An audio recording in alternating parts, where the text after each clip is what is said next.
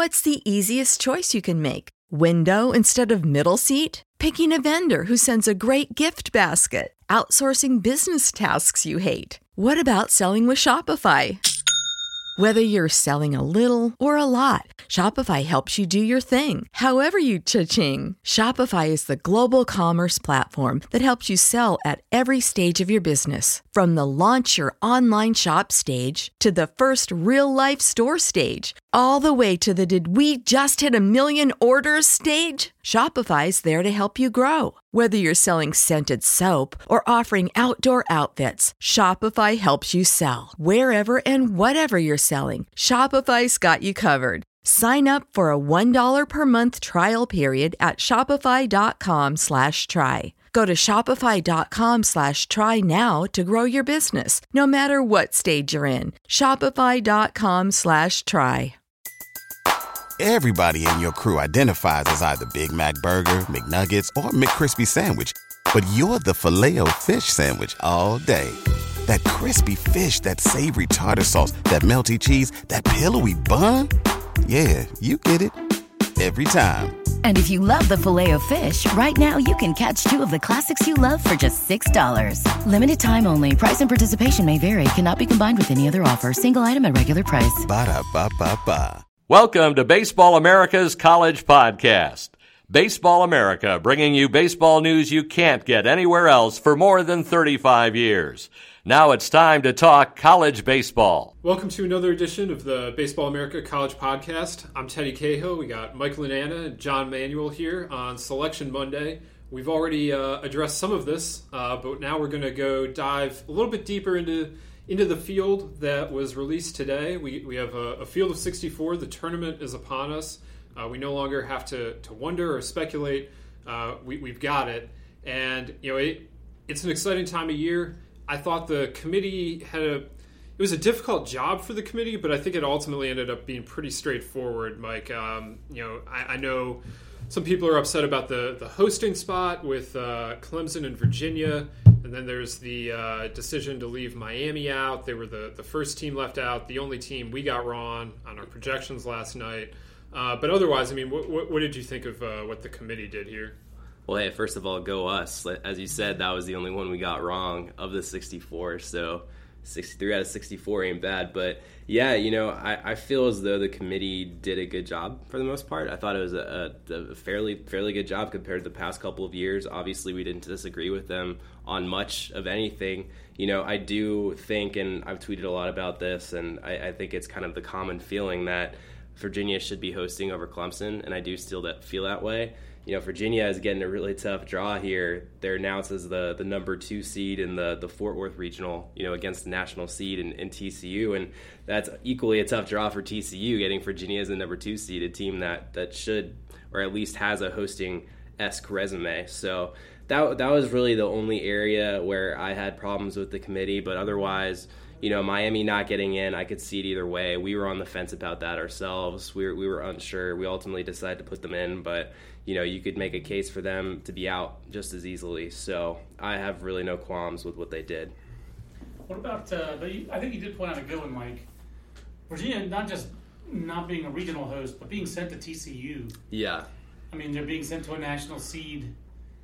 Would that be solved, guys, if they seeded them 1-16? It feels like they could just go ahead and seed them 1-64 if they really wanted to. I know that's not prescribed currently, but why stop at 16 if you're going to seed 1-16? Just go ahead and seed all the way to 64. Yeah, I don't know that 1-16 would solve this, but I generally agree that I don't know why anybody wants 1-16. I want 1-64. Like, what is the point of 1-16 really if we're not going to go 1-64? And I know that would cost more money. And I don't know how much more money it would end up costing, but I think it would be worth it ultimately. The committee chairman Scott Sidwell said it was a razor-thin margin between Virginia and Clemson, and that's fine.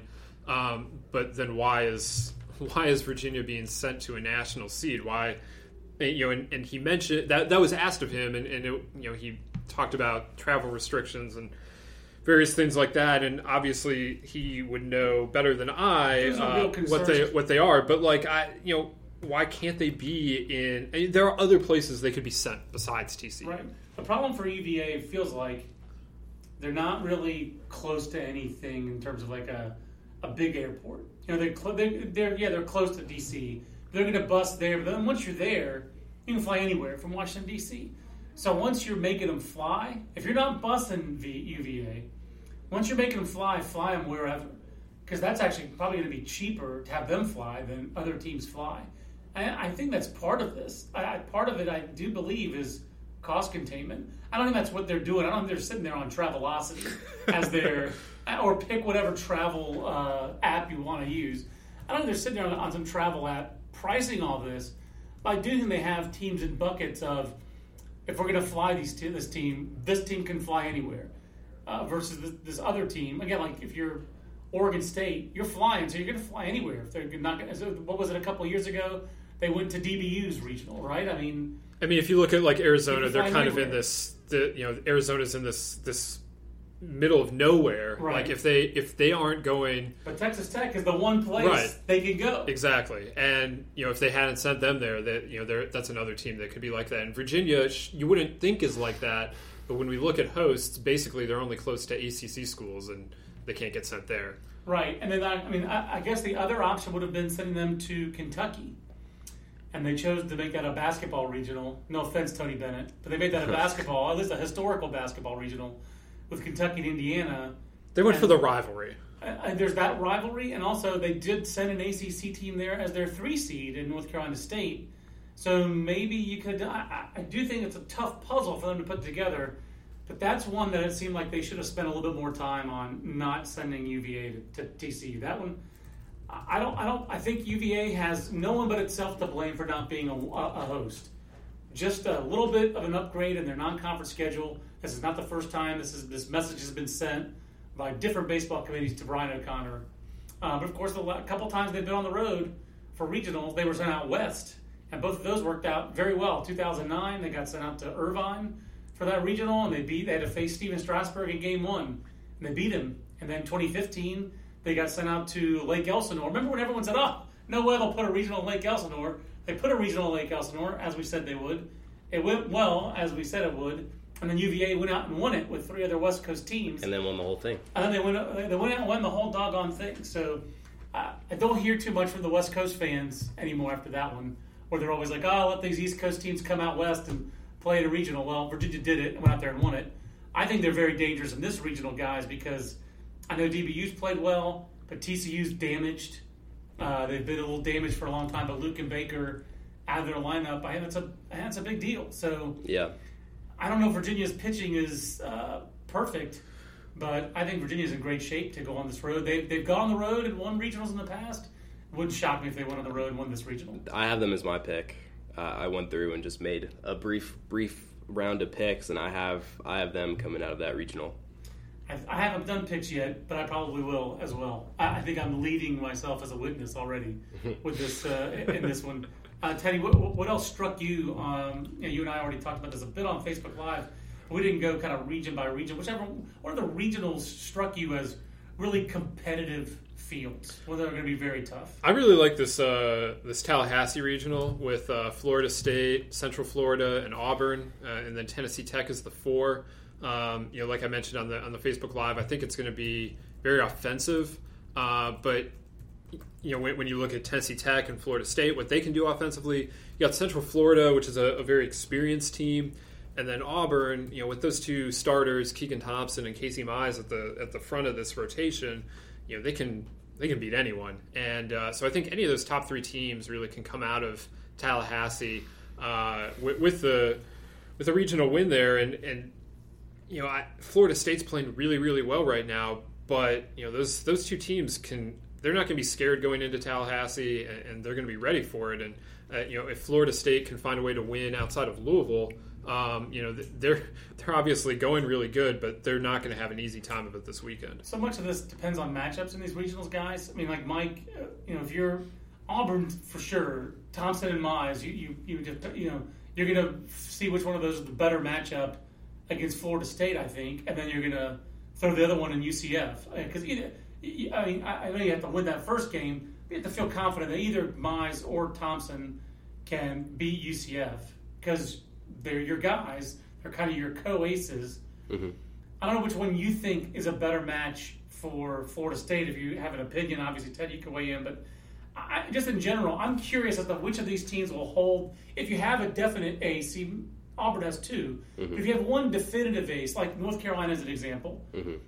for me, I don't think you need J.D. Bukauskas to beat Davidson. No. And that's no offense to Davidson, which I just wrote about today, and has 70 home runs and has some real power.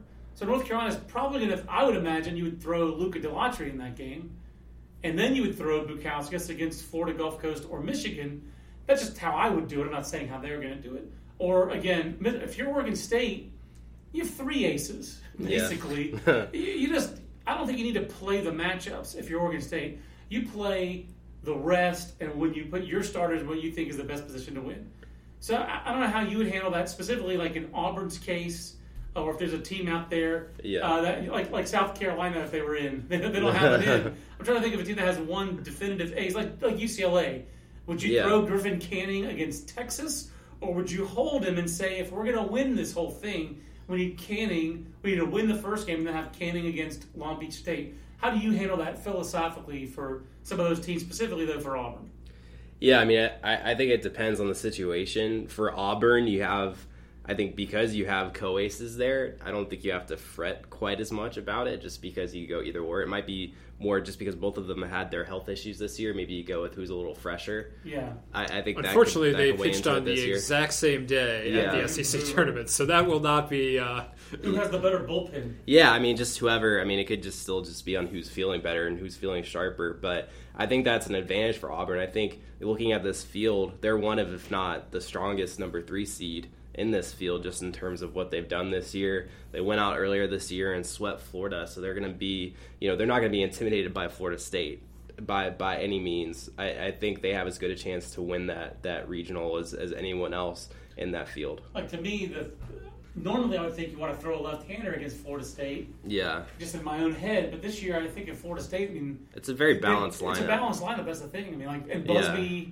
Busby's hot right now. I mean, a lefty would theoretically neutralize a bit of Jackson Luke and Drew Mendoza, but Niporti and Bundy, they're really balanced right in the middle. That's their 2 through 5. Yeah. It's 2 right-handers, 2 left-handers, and then, of course, you have switch hitting Taylor Walls. That's one of the reasons why. Cal Raleigh. Yeah, well, they have 4 switch hitters Henderson at a time. Yeah, Flowers, I think. Flowers right-handed. I think he's right-handed. Yeah, well, that's one of the reasons why we like Florida State coming so much into this year is because they had that lineup that was that deep and that had up to 4 switch hitters depending on who they played. It's a very difficult lineup to pitch to. That matched with obviously Mike Martin's hitting principles and just the kind of teams that you see at FSU, high on base percentage, really grinded out kind of teams. And then obviously we also like them because they brought back their entire weekend rotation, which that more or less hasn't. Sometimes that's worked, sometimes it hasn't been a good thing. But Tyler Holton's been very good.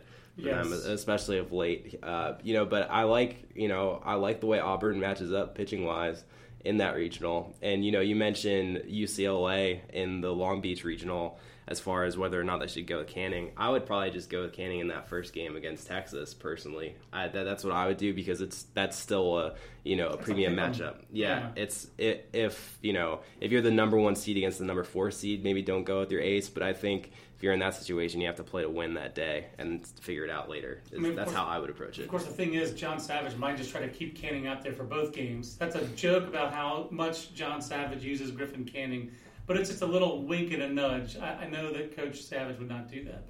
But he does use Griffin Canning for a long... when Griffin Canning comes in, he doesn't always come out. He is... how many CGs has he got? I just have it right here. He's got 4 complete games.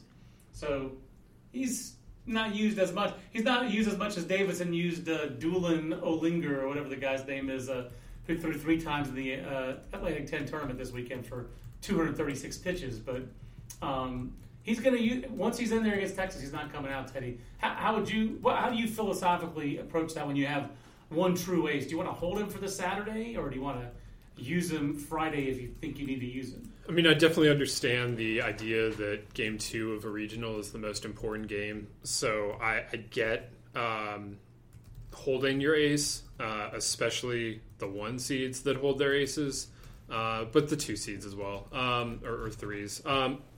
But I generally think that, it doesn't.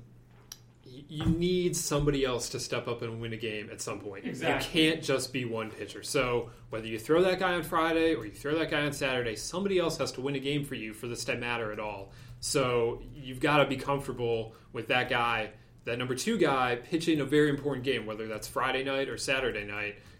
You're going to need somebody else. One pitcher's not going to get you through a regional. Right. So I think most of the time I would lean towards just throwing them on Fridays.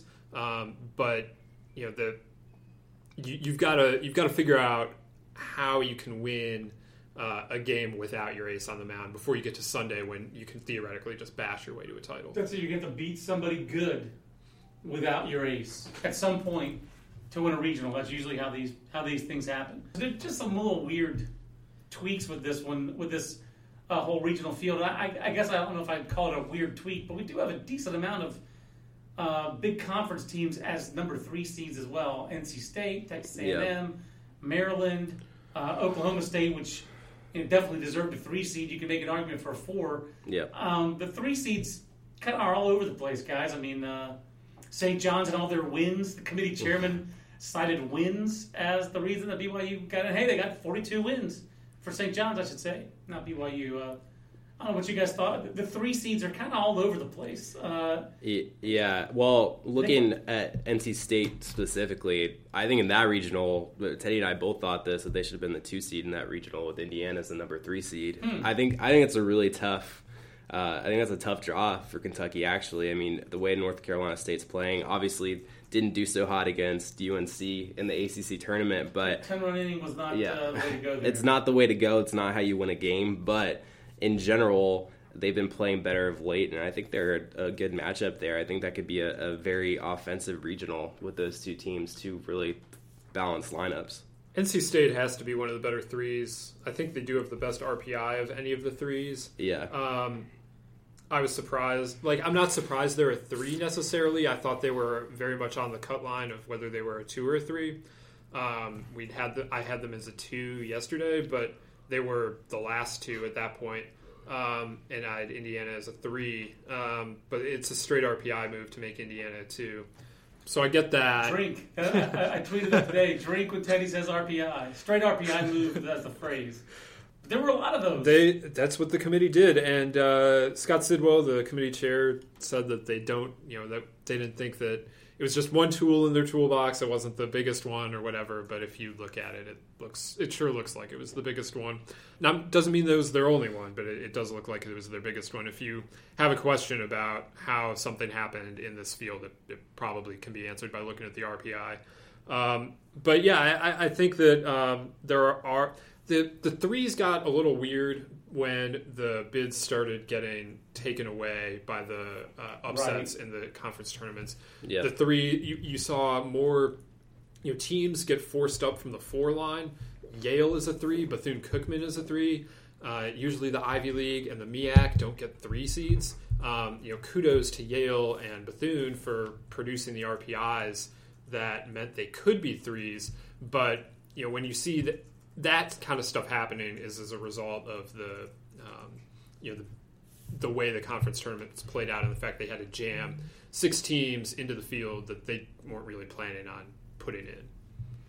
One other question that I had, I mentioned it with St. John's. Teddy, you were on the conference call with committee chairman Scott Sidwell, correct? And his friends. Sidwell Friends is an easy pun to make. But he cited that a couple times. Number of wins. St. John's with 42 wins gets in. Miami with 30 wins, 29 against Division I teams, which he cited, does not get in. Let's talk about those 2 teams real quick, and specifically like the contrast between them. I guess we could throw in one of the other first 4 out if you wanted to in UConn. The critique of St. John's is 1 top 50 win, not that many top 100 games that they played. I guess it's 16 top 100 games. They were 11-5 in those top 100 games. Miami, meanwhile, 20-23 against top 100 teams. it seems like they cited wins, that St. John's had a lot of wins. A lot of those wins were on the road. Were you surprised by his answer there, that he cited quantity and not quality? That seemed like a little bit of a departure for the committee. I definitely was. Like, he noted that they have more than 40 wins and that every team in the country with more than 40 wins is in the field. And, you know, that's great and all. 40 wins is a nice accomplishment. It's a nice round milestone. But if I was going to defend St. John's, I would point to the fact that they have 25 wins away from campus and that they played 32 of their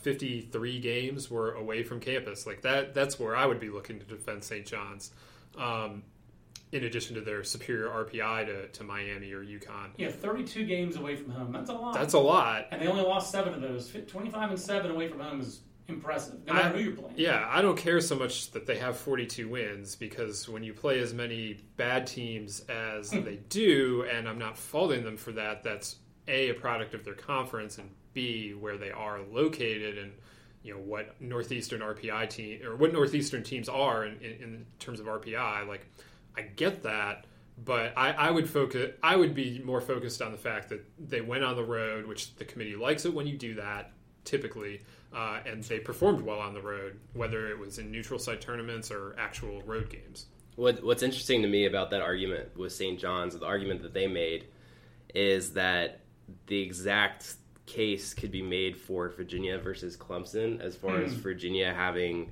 a weak non-conference strength of schedule, and they also have 42 wins. Clemson just has 39 wins.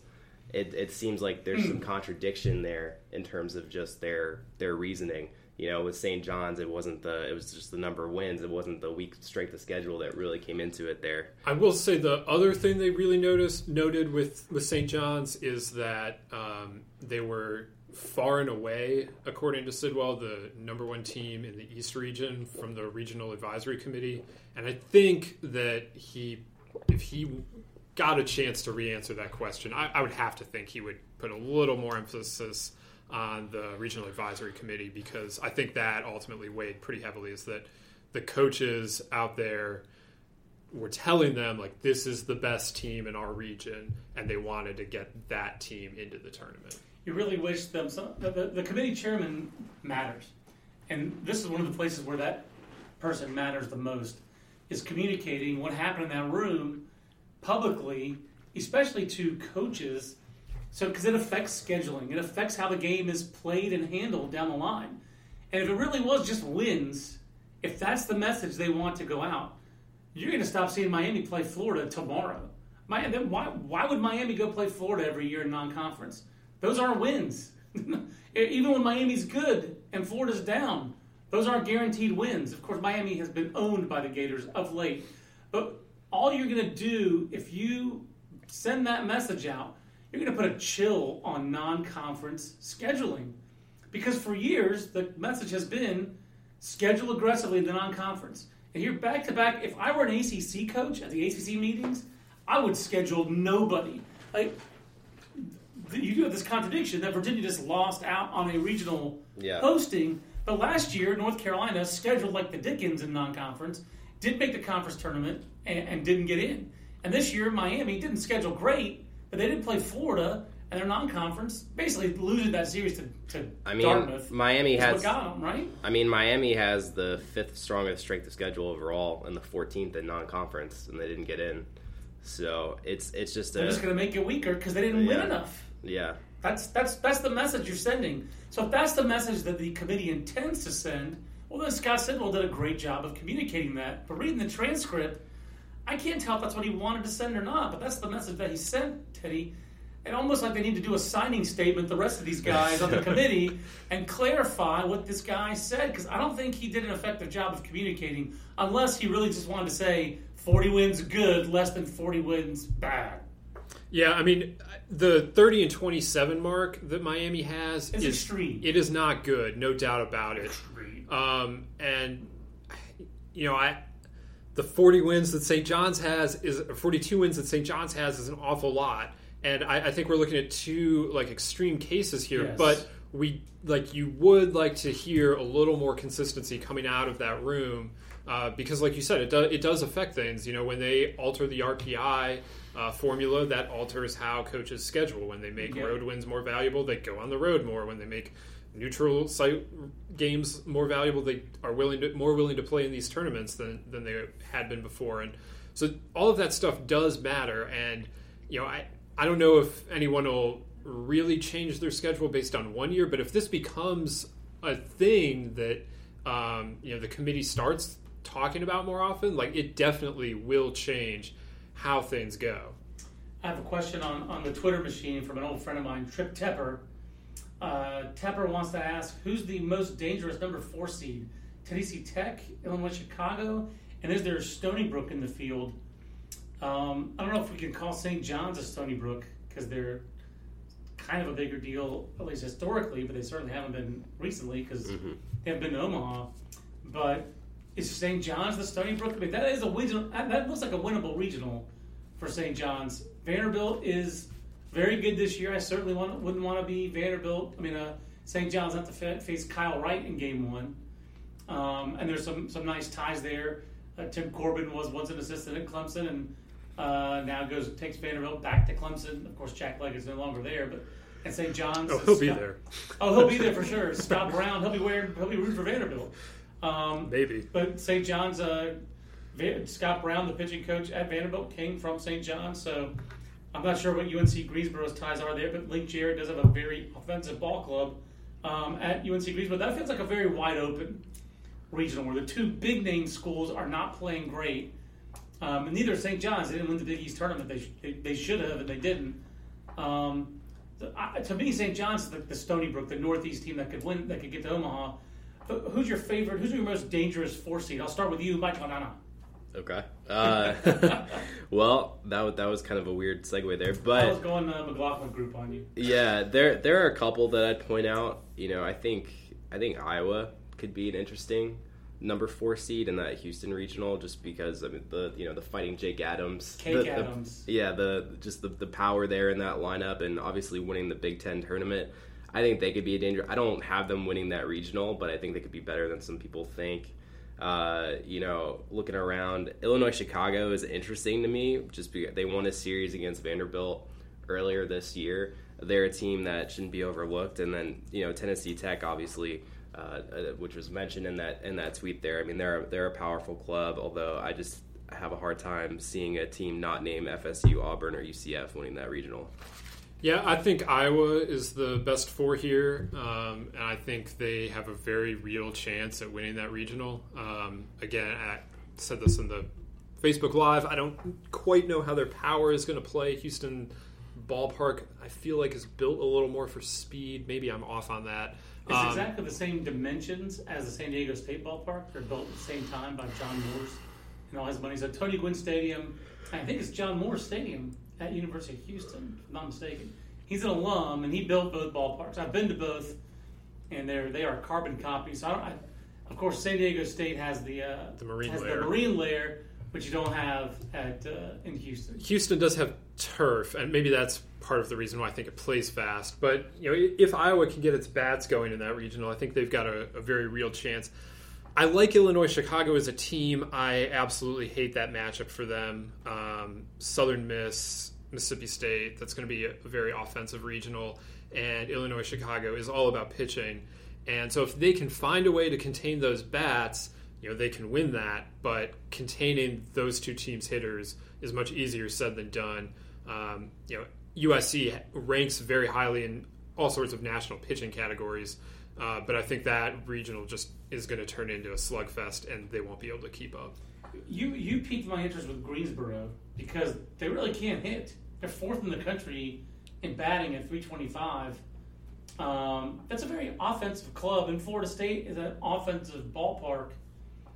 And it feels like Florida State is always susceptible to an upset in regionals. In recent years, they really have been. Was there a 0-2 in there recently for Florida State, or was it a 1-2 regional? So I know they lost to a 4 seed in recent years, one or the other. Forgive me for not knowing that ahead of time. But it feels like they've been a little bit vulnerable in their regionals at home. I say kudos to the Seminoles for going to the ACC tournament and That's for going to Louisville the last 10 days and winning 6 straight games. Feels like UNC Greensboro is dangerous there, though. They're 18th in the country in runs. Well, Tennessee Tech is there. Greensboro's and Clemson. I'm sorry, Greensboro's and Clemson. Tennessee Tech at Florida State. I'm merging these two, but I feel like Greensboro's very offensive, and I would say a wide open regional. And Tennessee Tech is also very offensive. 90 home runs, leads the country in an offensive ballpark. Those 2 4 seeds strike me as being in decent matchups, I guess, Teddy. Yeah, and I mean, like we've talked about with the Clemson regional, it's a bit wide open. Anything can happen when we look at those teams, and Florida State is going to have its hands full with Tennessee Tech. They're going to probably have to throw Tyler Holton in that game. Well, I don't know. They've got Cole Sands too. One of those two is going to pitch in that game against Tennessee Tech and going to really have to contain an offense that is explosive, and then they'll have, if they win that game, they'll have to deal with Auburn or UCF. But if Tennessee Tech's able to steal that one game and turn that whole tournament into a slugfest down there, anybody's guess as to who comes out of Dick Hauser. I think the team you might be thinking of is Florida State that upset them a couple years back. They lost to Alabama in the Tallahassee Regional. That was in 2014. In 2015, College of Charleston played them really tough. I don't think they lost to Alabama State last year. No, they did not lose to Alabama State. That did not happen. So no, just feels like they have been some. I still would rather play at home if I'm Florida State. I was very impressed by the way they charged through the ACC tournament. They were my preseason pick to win the national title. I think they were yours too, Mike. No, I picked TCU. You picked TCU? I picked Florida. Okay, so we all had 3 different picks. I don't feel great about my preseason pick. Even though they're playing well, I feel better about Florida State now than I did any other time this year. How do you feel about your preseason pick in Florida, Teddy? It feels like Florida is playing close to its best non-16-0 drubbing by Arkansas category. Yeah, I'm still riding that. They definitely are playing very well. The way they closed to go out and win the SEC title was very impressive, and they're going to carry. This is the way they're playing now is basically what we expected them to be doing at the start of the year. Pretty similar to Florida State. Both of those teams have kind of found their way. Maybe Florida State isn't pitching quite as well, but the lineup is finally producing the way we thought it would, and I think Florida is producing at an overall level the way we thought they would.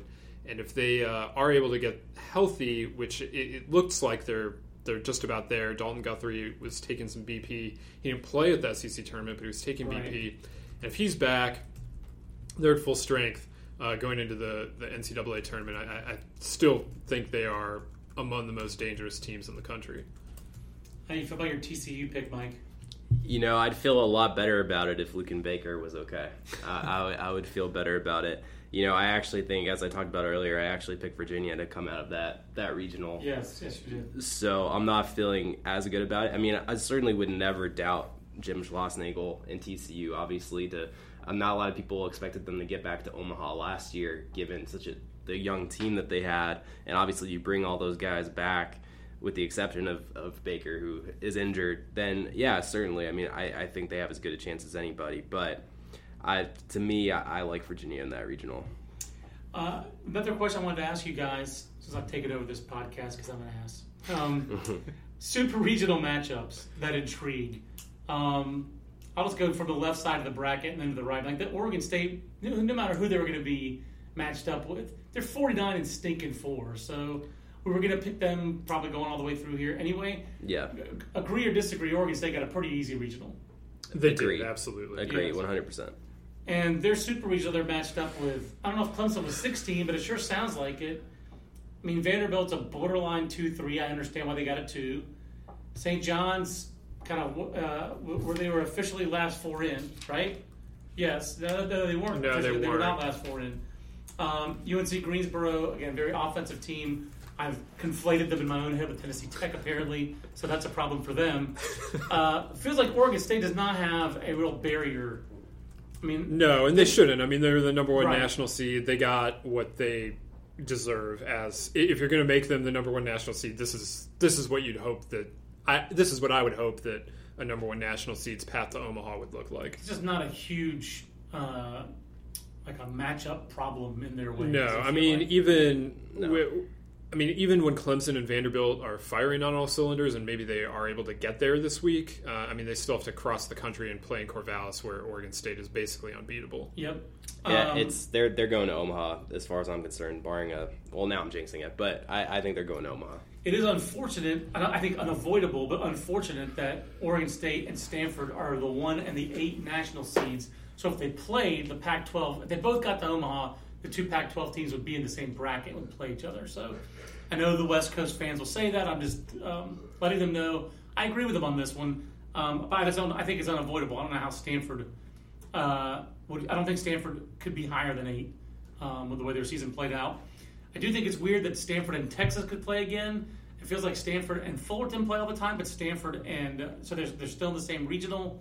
And you could have an all Big West super if Long Beach State and Fullerton were to win out here.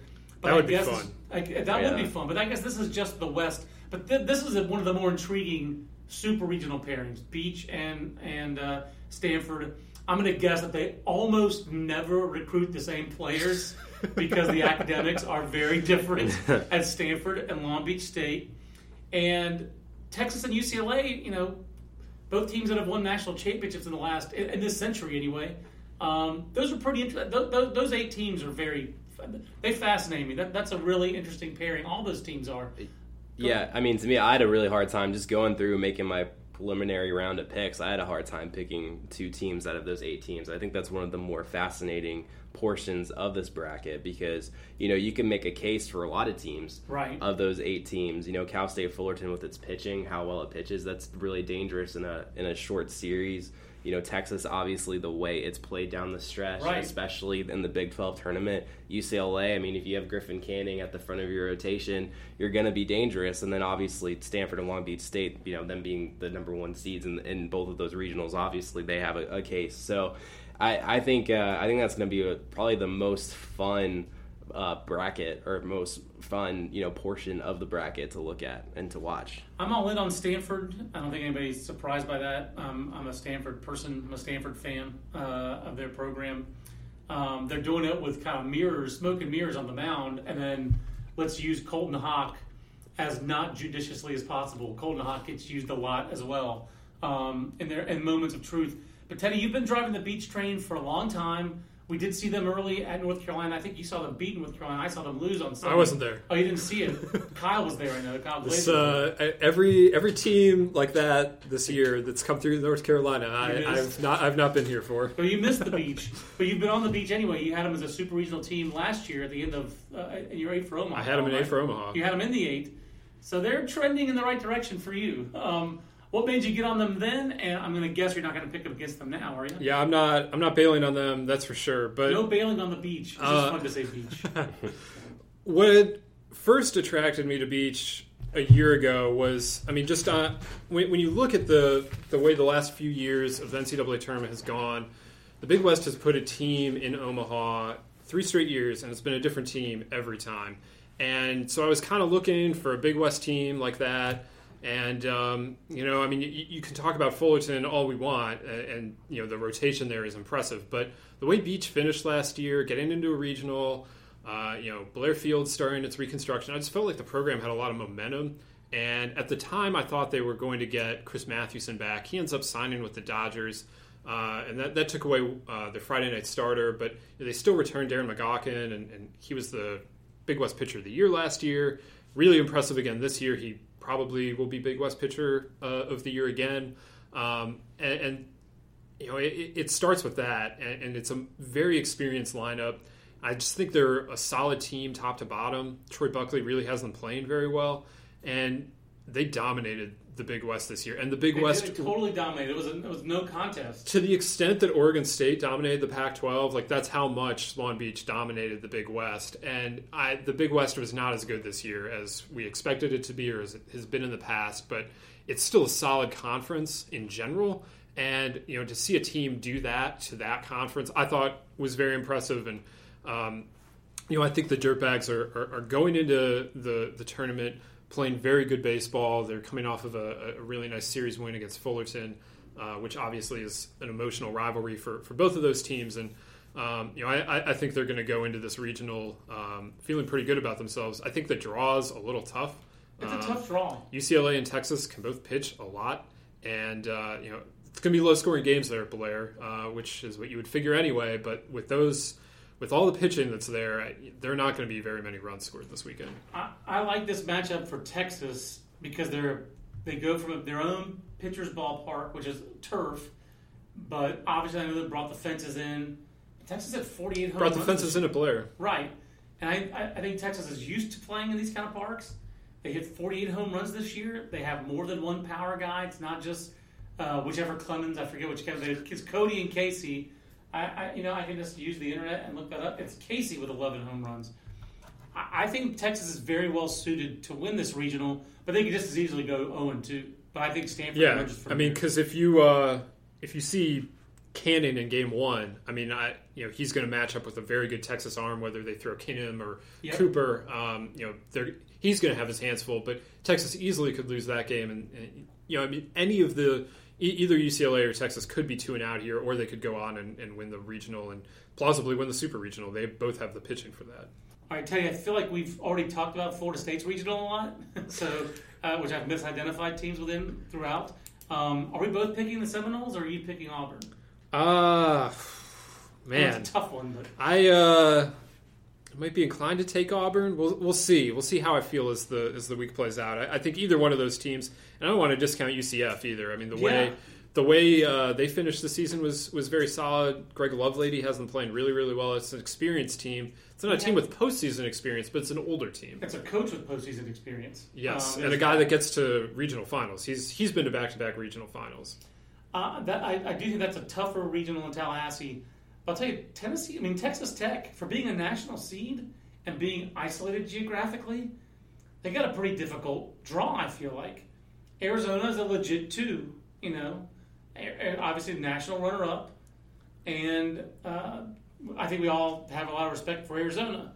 Sam Houston State, regional team last year, 40-win team. It's when they're back-to-back 40-win seasons.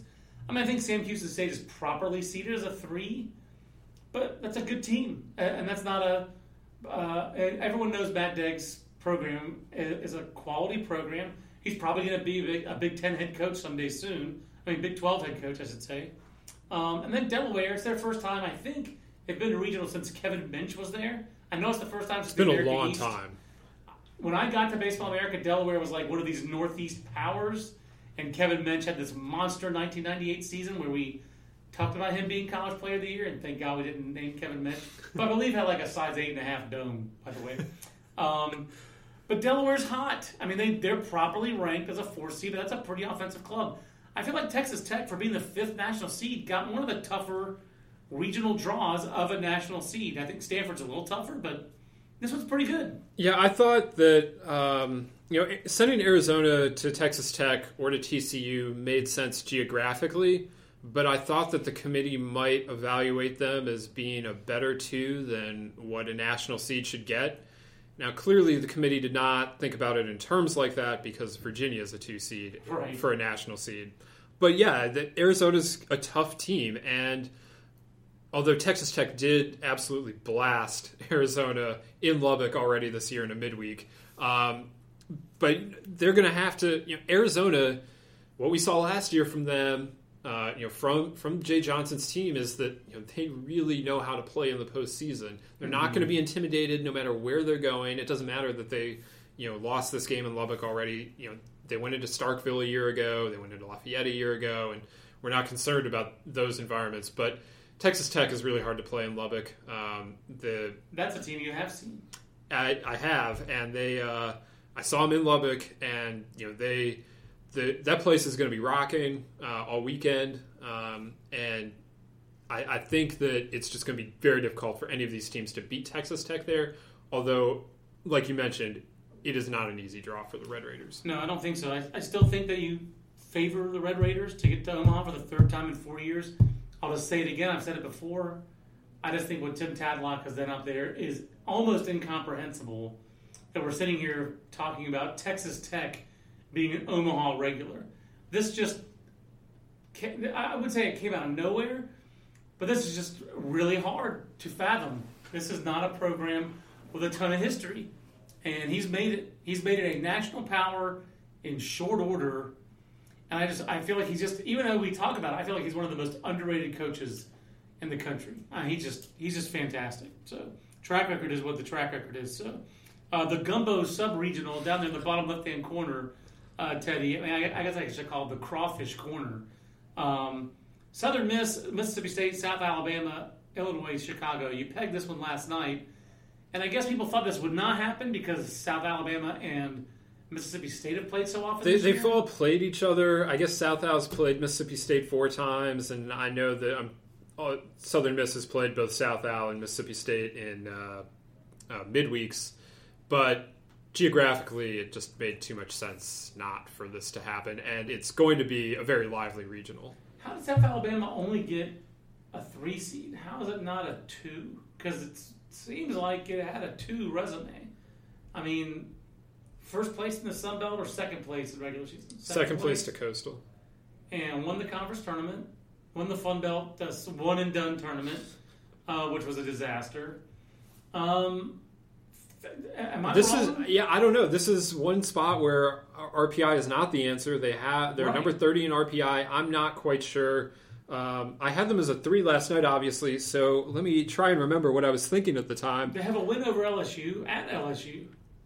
I think the issue is basically that they have 8 top 100 wins. They lost the series to Coastal. They lost the series to ULL, if I remember correctly. I'm not sure they have a great series win on their resume at all. That's maybe a little more granular than, they lost at Baylor. Maybe this is a little more granular than it needs to be. 31-3 against the 101 to 200 plus. That probably is really it. Yeah. I think it's just the matter of them not having big-time series wins or many top 100 wins at all.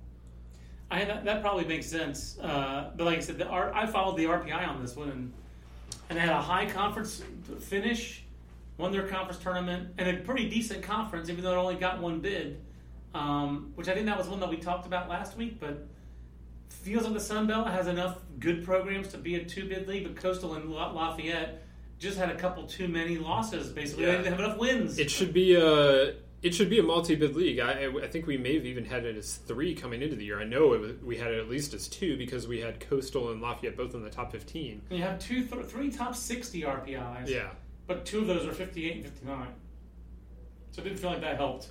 No. And you have some rock bottom teams, and you have Louisiana Monroe, which is making a coaching change. The Sun Belt is such a weird conference. An amalgam. It's an amalgam for sure. It's a conference that I think is still trying to feel itself out a little bit. Check back in a few years, and maybe some of these teams will have committed a little bit more. Or, some of them have, like you mentioned, Lamont has going through a coaching change right now. App State a year ago. Yeah. Maybe some of these programs, Troy not that long ago either. Maybe they'll be able to coalesce a little bit more and get this conference to where it seemingly should be when you have Coastal and Louisiana Lafayette anchoring it, and then programs like South Al and Georgia Southern. It feels like this is a good baseball conference, but it wasn't reflected this year, and getting 1 bid does not reflect that. LSU, you just saw them run through the SEC tournament. They've got Southeastern Louisiana, Rice, and Texas Southern there. That feels like not necessarily a walk, but that's tailor-made for the Tigers. It is. I think they're going to GEAUX on to the second round, and I like them in any of those super regional matchups. Feels like Southern Miss is the more dangerous one, or Mississippi State for you in that matchup. In a series, I guess in a super, I can see it as Mississippi State because they have enough pitching to win a super. It's certainly emotional. That would be an emotional series, Mississippi State LSU, for a shot at Omaha. I think everyone in college baseball wants that. That would be lit. Southern Miss doesn't want that, I guess, and South Al doesn't want that. Illinois, sure Chicago doesn't want that. They just got swept by LSU like 2 weeks ago. I think they'd like another shot at it, and I don't know.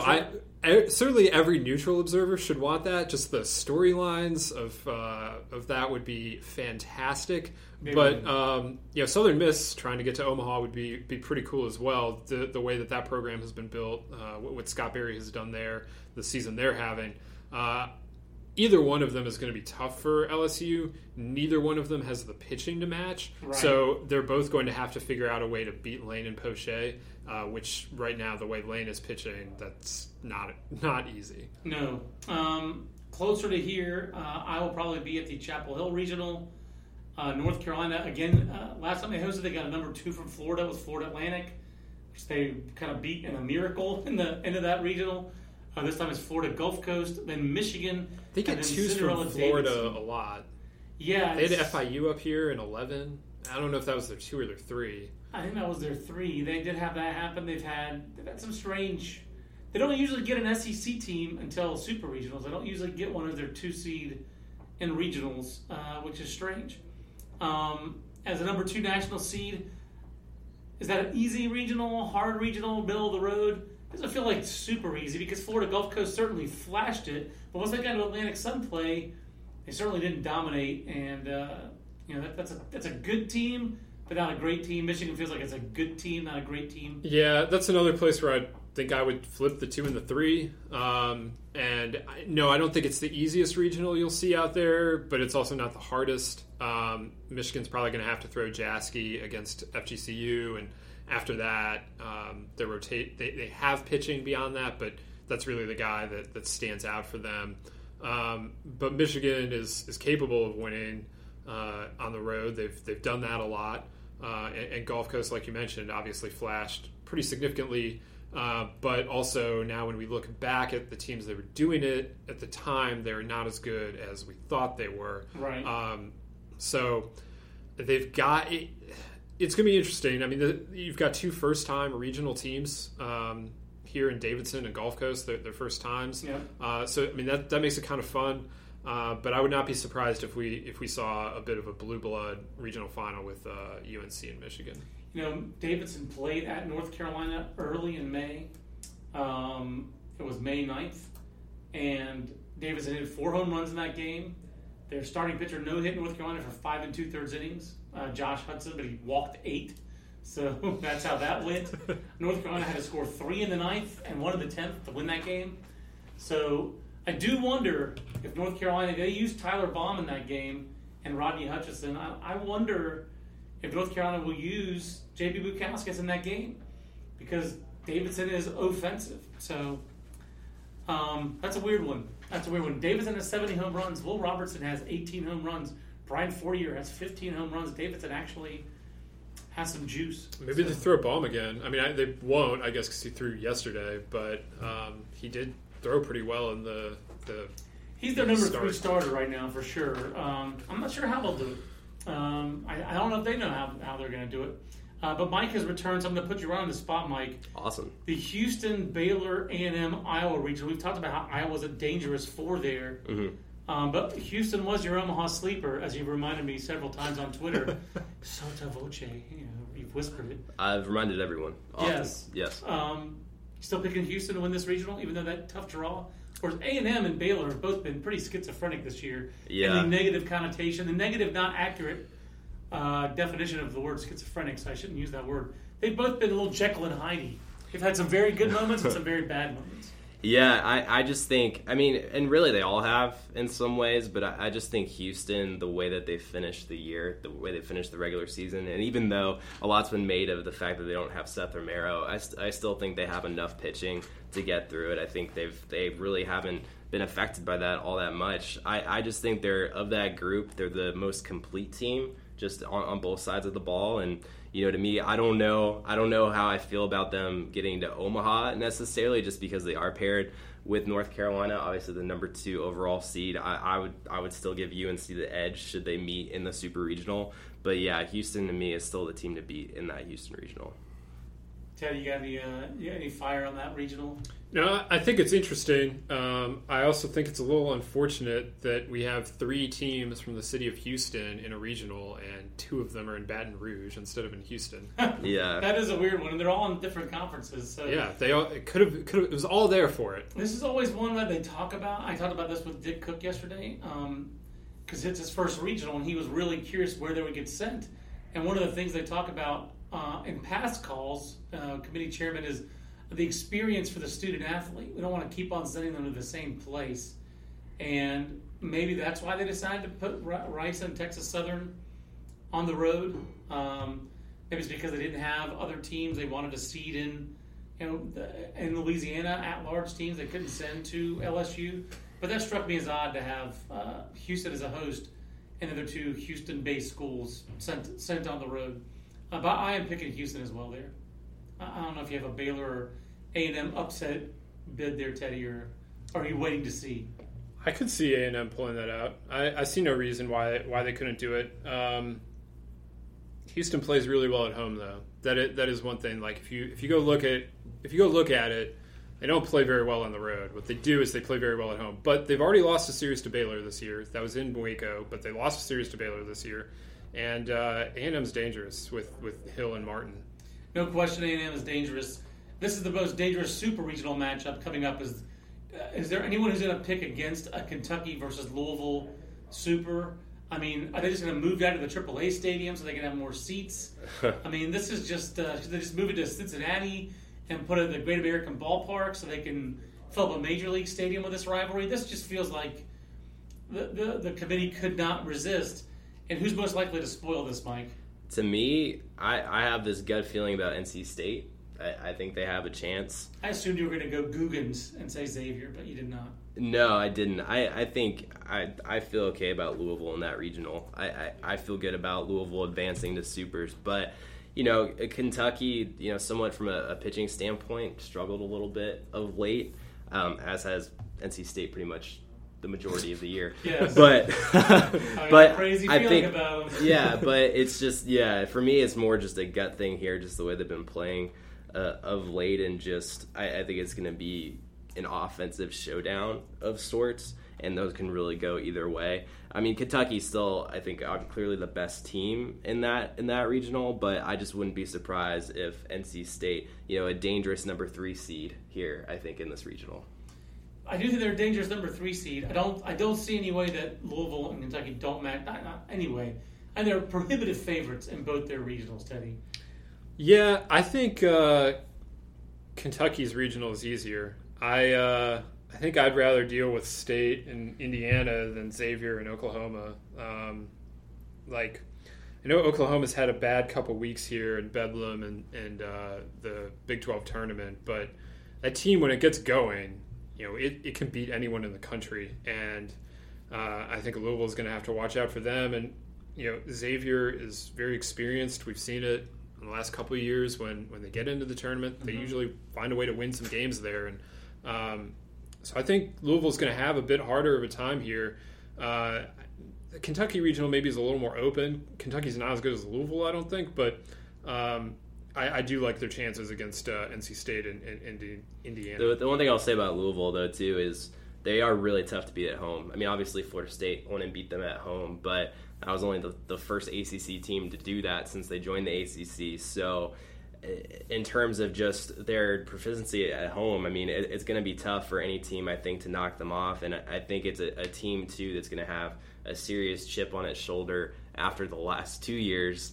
And there'll probably be some relief in Louisville, too, that they don't have to see a Big West team at any point out there after UC Santa Barbara walked off against them. Of course, the famous or infamous, depending on which side you're on, Sam Cohen Grand Slam. Come on, what is it called?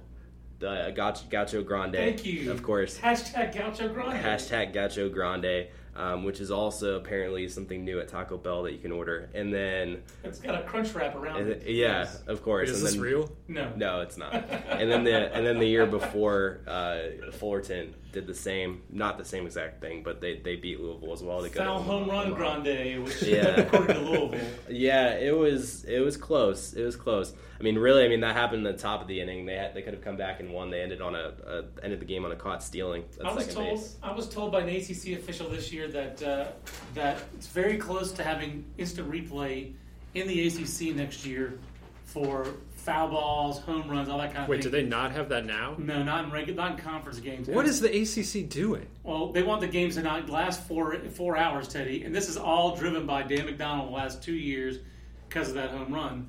And you show me a league that uses replay well, and that'll be the first one. None of them use replay well. not to make the but game. But if you have the NCAA gave them the ability, if you have the games on TV, you can use replay. Every ACC game is on TV because of the ACC Digital Network. What are you doing not using it? You don't want the game to last 4 hours. They already last too long. Replay does not make the game better to watch in person or quicker. No, but the number of plays that they're allowed to replay is so minimal that it hardly ever comes into play. I'm against you on this one. I will always remain against you. Replay, we've tried it. It doesn't work. I'm going to get it. I do not want it in college baseball. Sport already takes too long. But that said, like you said, Louisville had a chance to win after that. Still didn't do it. I'm eagerly anticipating that Super Regional. A Louisville, Kentucky Super Regional will be. A Bluegrass Super will be the one that will be in the primetime slot all the time on ESPN. We've already talked about how TCU's regional is kind of tough. TCU slated up against Arkansas. That Arkansas regional, all those teams, they recruit against each other. They're in the same geographic footprint. I bet all those players know each other. We just had Arkansas and Missouri State in Supers 2 years ago. So there's a little rivalry there. I feel like Missouri State's, I wouldn't say comically overseeded, but I don't see how on earth they're a 2 seed. 40 wins. That's it. That's the only way. Their case is very similar to me to St. John's. I guess they won their conference regular season as opposed to St. John's, which didn't by percentage points. And I guess TCU, like Dallas Baptist, you sent Rice and these other teams out of Houston, but DBU, they're always going to be in a regional at Texas Christian unless they host a regional. So, but I think Virginia, Missouri State, Oklahoma State, all those teams could cause some upsets here, guys. Yeah, I mean, Oklahoma State, especially, even though the record doesn't say a lot. I mean, no Thoreau this year. No Colin Thoreau this year, and no dinosaur, no Eutropolis. The Eutropolis dinosaur they had in their dugout. They might have something else in their dugout for all I know. But I will say, obviously, the Cowboys have gotten hot of late. This is around the time they got hot last year as well and went on a roll. I mean, this team is obviously a much different team from last year's team with what they lost. I still have Arkansas coming out of this regional. But, I wouldn't be terribly surprised if Oklahoma State went on a run. They were a team all year. We're kind of waiting for them to go on that run, and they never did. And then, maybe the run starts now. I don't know. But they're not a team that lacks talent, just a team that lost a lot of leadership from a year before. Teddy, what's your take kind of on the Wahoos? Are they the favorite at TCU without Baker? No, they can't be the favorite. I mean, you're talking about going into Lupton and winning. I mean, we've talked about how difficult it is to win in some of these places like Lubbock and Louisville, and Fort Worth is just as hard. 23-4 for TCU at home. That's robust. I will take TCU. I still think TCU is one of the 8 best teams in the country, and I think they're clearly that way. Virginia has not really tested itself on the road very often and hasn't really done very well when they have. So, no, I mean, they have the ability to go win that regional, sure, but I definitely think it's TCU's regional to lose. Yeah, the wins on the road for Virginia are at Georgia Tech, at Virginia Tech, at Florida State. Lost series on the road at North Carolina and at Clemson, and, of course, in the non-conference, one game at Citadel and one at G-Dub.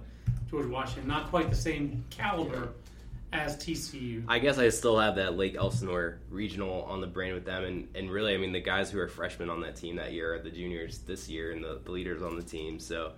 I don't see Nathan Kirby walking through that door. He's not. Noah Murdoch is the one walking through the door, and it's not the same. Yeah, it's not the same. Yeah, well, they didn't really have Nathan Kirby, though, a couple of years ago, either. He didn't come back until... I guess that was a little later. I don't see Josh Spores walking through that door. That's probably more of a problem. Fair. That's more of a problem. But they do have Adam Hazley. I love that. I love the Rev. The Rev is a great ball player, winning ball player.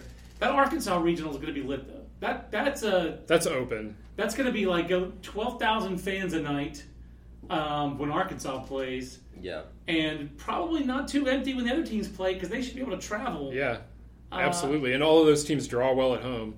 And there are going to be some home runs hit. Jake Berger and Spanberger are going to hit. It's a burger clash. I don't know how I didn't notice that until now. That's really exciting. 2 burgers going at it. It's a double burger. It's a double burger. It's a double burger. That's wild. That's a McDouble right there. Who was it who liked the jalapeno burgers for Oklahoma State last year? Buffett? I don't. Oh, the green chili burger. Yeah, whatever. Yeah, that's a staple of Albuquerque. Yeah, I'm trying to help Mike on the burgers. Don't harsh on my poor memory here. Yeah, I was very confused for a second, but You no, were. Span burger versus burger. Versus green chili burger. Yeah, it's gonna be wild. There's burgers everywhere. More. Mike has never been more excited on a podcast all year than the burgers. More burgers in this regional than a Five Guys. Sure, okay. you should have said that earlier. Do they have Whataburger in Arkansas? I bet they do. Does it make it that far up? They probably do, yeah. Because that's a little more. If I'm Arkansas and I'm on the marketing side for Arkansas, and I hope you're listening to this, I'm going all out as far as burgers. I'm selling Span burgers. Well, then I guess that might be an NCAA violation potentially if you're profiting off of his name. All right, then more subtle. Just sell a lot of burgers and people can connect the dots. Over here, you have your Biggers burgers. I mean, you get Jack's Biggers can play. He's got a great name. He does. He really does. Jack's Biggers. I think he's Jedediah Springfield's favorite player. A noble spirit embiggens the smallest man. Simpsons reference of the day. I like that team. I like Arkansas's team. They've got a great one. Again, it doesn't feel like a team, Teddy, that you want to... No team wants to fall in the loser's bracket, but pitching depth isn't their bailiwick. But Knight and Steffen, 1-2 punch. Again, they're kind of like... They're like Auburn that can hit, is what they are, basically. Yeah, I mean, I think that's a decent comp. And, I mean, Knight and Steffen are going to be very difficult to beat for no matter when they throw them. I don't know how exactly they'll decide to line them up. That's going to be a bit of a decision, I think. But those two guys can pitch, and in that stadium, well, in any stadium, they can hit home runs, and in that stadium particularly, they mash the ball. They do match the ball. I think they're going to match their way to super regionals. But again, Arkansas 2 years ago got to host a super regional, even though they were a lower seed, and Missouri State was a national seed, but Missouri State couldn't host because of the AA team. Wouldn't shock me if Arkansas got to host a super regional this year against Virginia. That's all I'm saying. It wouldn't shock me at all. Last but not least, the Lanana Regional in Winston-Salem with Wake Forest, West Virginia, two of your favorite teams, and then the Cahill Regional with Florida, South Florida, two of your favorites, Sully and Coach Kingston, a couple of ACC players from 25 years ago. And Bethune-Cookman, a stunning 3 seed. Bethune-Cookman and Yale pushed up from the 4 line to the 3 line. Is there any way Florida doesn't get to Omaha here, Mike? I mean, I don't think Florida's a good matchup for Wake Forest. I think Wake Forest needed to go to one of these. They needed to play Arkansas in a super, or even TCU, which is a good pitching team, but not as dominant on the mound, I don't think, as Florida is. Yeah, no, I don't see... I see Wake coming out of that regional, although I think it is going to be a tightly contested regional because, like you said, I do like West Virginia. I think they're a really scrappy team, and I think they would play well in that ballpark. And obviously Maryland has a lot of familiarity with Wake, given the ACC connection there. And Maryland has some familiarity with winning regionals and going to supers. They've done it 2 out of the last 3 years, correct? 2 out of 3 previous seasons. Yeah. So, as a team that's also played well on the road in regionals when they've been forced to go on the road. Yeah, so, but I do see Wake. Wake is my pick to come out of that regional just because they play so well at home and so well in that ballpark. They're really tough to beat there, but I do think... It feels like Gavin Sheets has like 100 home runs at home. I know it's not literally that many, but it feels like... I think it's close to that. I think it's close to 100, but... Yeah, I think Florida's going to Omaha. As much as I've been on Wake Forest this year, I think it's just tough to go to Gainesville, face that pitching staff, and be able to produce, especially with the way Florida's hitting now, too. I think I would be surprised if Florida didn't get to Omaha again. The other issue for Wake Forest, and I know they think they can hit outside of Wake, that they don't think that it's a product of the ballpark, and they can show you the numbers that says that it's not. But McKeithen is not a hitter's park. And when they go down to Gainesville, if they have to go down to Gainesville, they're going to find a place that is not favorable to home runs at all. And they're going to have to face the best rotation in the country. So, I don't know that Wake could have gotten a worse matchup here. I think there are matchups that if you they could have gotten Oregon State. They could have gotten Oregon State. This is true. That's a good Outside of that, this was the worst possible matchup for them. And, It'll be interesting to see who comes out of that regional. I think it is pretty open. I think they do have to be considered the favorites there. Neither West Virginia nor Maryland closed particularly well, but if either one of them gets going this weekend, they both are certainly capable of winning a regional. Now I'm looking at the one time USF and Florida did play in the season, and Florida had to score 7 runs in the last 2 innings to make it 15-10 final. They got house, but that was a midweek. Yeah. I don't know how much you can take from that if you're. It was like the last midweek of the season for Florida too, and I don't know exactly. I know they were trying to shape up their pitching staff. They used Garrett Milchin, Nate Brown, Frank Rubio. As I recall, that was a straight bullpen Tyler game. Dyson, it was bullpen-erific. But South Florida's legit. I do think South Florida is for reals. Kevin Merrill is definitely for real. We loved their recruiting class last year. Garrett Zek and Shane McClanahan are 2 guys whose names stick out to me. And Zek's athletic as all get out, still learning to hit, but he does steal bags. And McClanahan's got a chance to be a number 1 pick next year, a first round pick, and 104 strikeouts in 74 innings. Opponents at 185 against him, and he's left-handed. They've got the pitching staff to go out and make some noise here with Phoenix Sanders and McClanahan. They have some great names on this team also, by the way, with Duke Stunkel. Jr. I love Duke Stunkel Jr. Is it Duke Stunkel Jr.? I mean, it is. Duke Stunkel really sounds like he's like one half of a tag team brother pair, like in some Midwestern local wrestling circuit. He does not sound like a baseball player with the name Duke Stunkel. That's a very specific. It is. It was meant to be.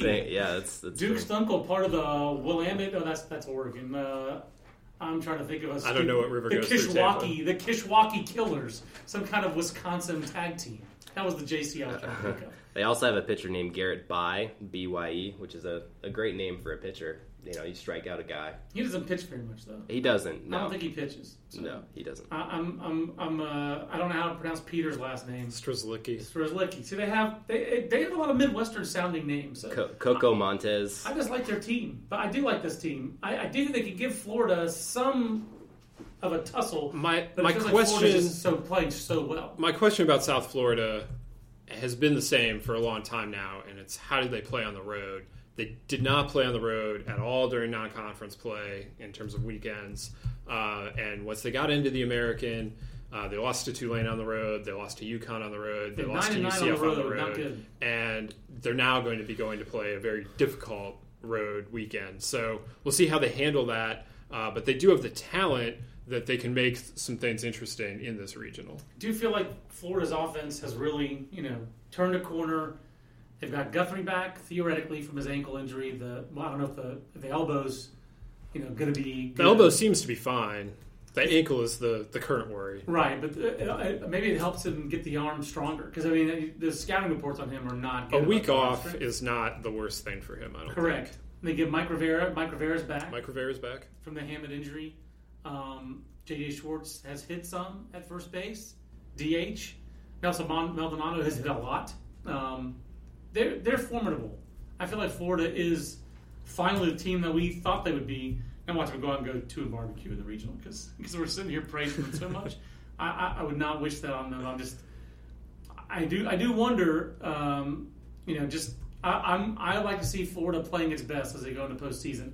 I feel like it's the first time that's happened in a while. But they've been to Omaha a lot in recent years. So I feel like I'm being overly hard on them. I think that does happen with them. I mean, they've earned that. But I think that we do look at them, and to a certain extent LSU, through a different lens than we look at a lot of teams. Right. But both of those teams right now are the teams, the top 5 teams that we thought they would be coming into the year. Right. I think that's correct. All right, Mike. What's your College World Series pick? This is a good way for us to end a very long podcast. I love the long podcasts with the Field 64 come out. To win the whole thing? Yeah, that's right. Okay. I can't pick against Oregon State at this point. I really can't. Just haven't seen them. And given what they've done, I know this is taking the easy way out, but I think they're the best team in the country, and I would feel better picking the best team in the country and not being right than just going on a hunch with somebody else. So I'm picking Oregon State, and I bet I could also predict who Teddy's going to pick. Who are you picking, Teddy? Let me guess. Florida. Mike hasn't. I mean, I'm not going to get off them now. I mean, I've been on them all year. I can go back longer than that if you want. But, all season, I've thought it was going to be them.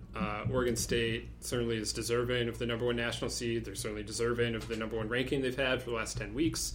The record is 14 weeks, by the way. But they are on pace to set the all-time winning percentage record. Like, if they go 9-1... or 10-1, I should say, in the postseason. It's going to be hard. You got to win 10 games to win the postseason. That's the minimum you got to win. But if they were to go 10-1, por ejemplo, or even 10-2, I think I mapped it out, they'd have the highest winning percentage of all time, which is the 1972 Arizona State team that did not win the national championship. The 75 Texas team is the highest winning percentage in a season by a national champion. Oregon State's chasing that. I think it's 902, 903, somewhere in there. So they're chasing not just the national championship, but they're chasing history.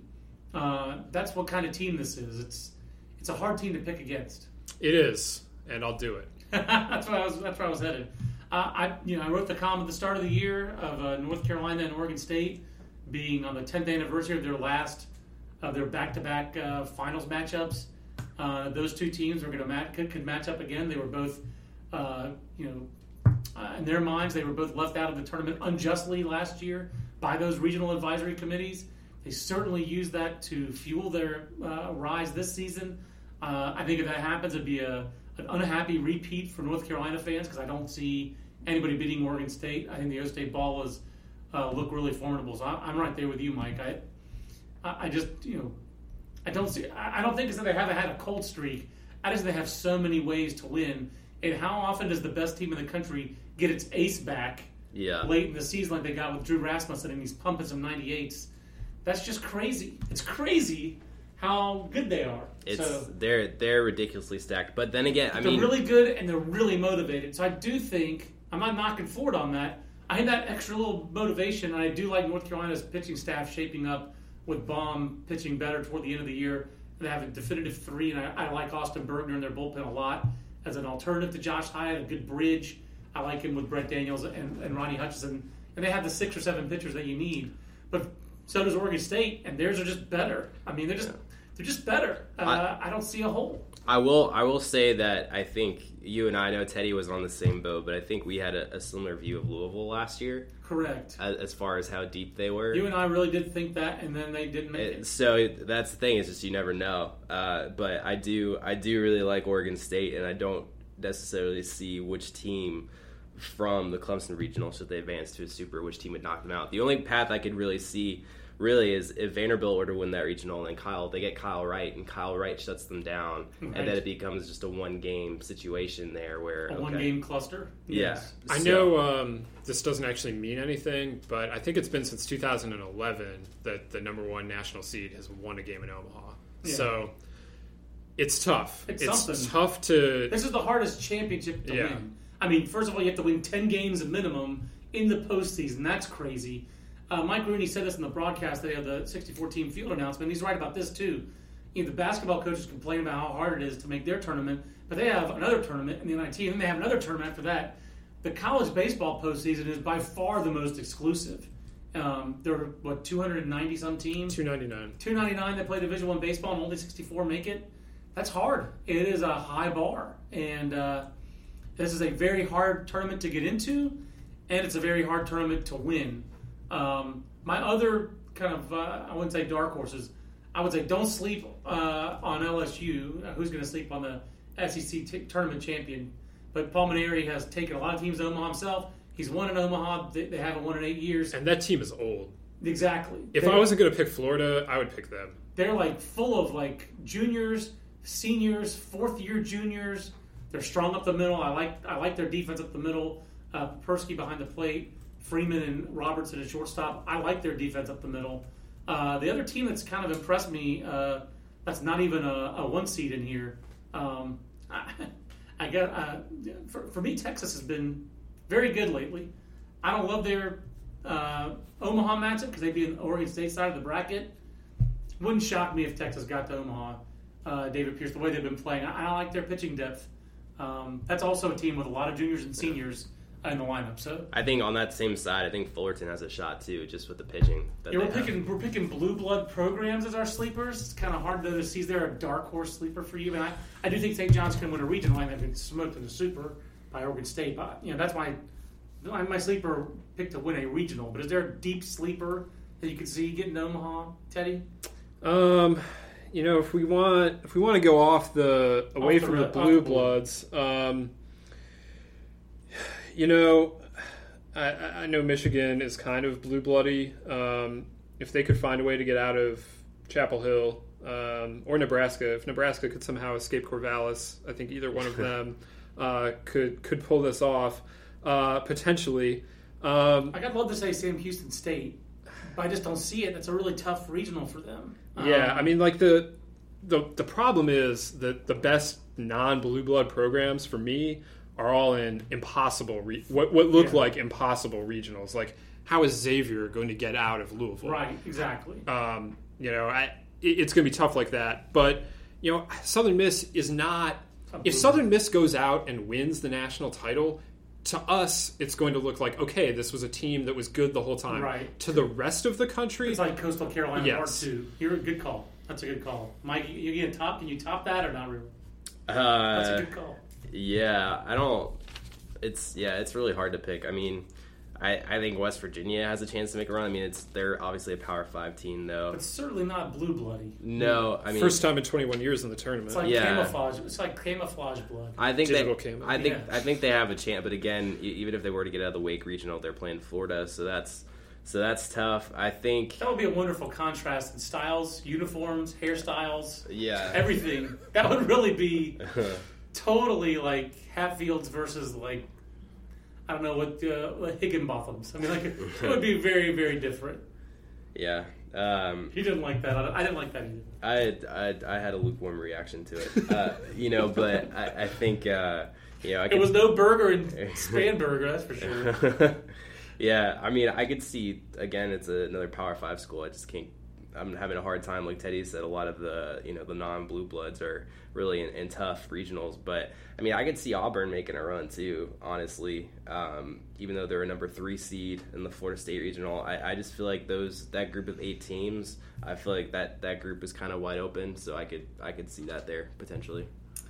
That's a long podcast. I hope we had good parts to it, but I enjoyed it, guys. Thank you for letting me crash it to talk college baseball, even though I don't talk it as intelligently as you guys do. But again, great job on the Field of 64 predictions. And so, Teddy, you're going to go to Lexington and Louisville, right? That is correct. Mike, we're still trying to decide where you're going for a regional. You think you're going to Clemson, don't you?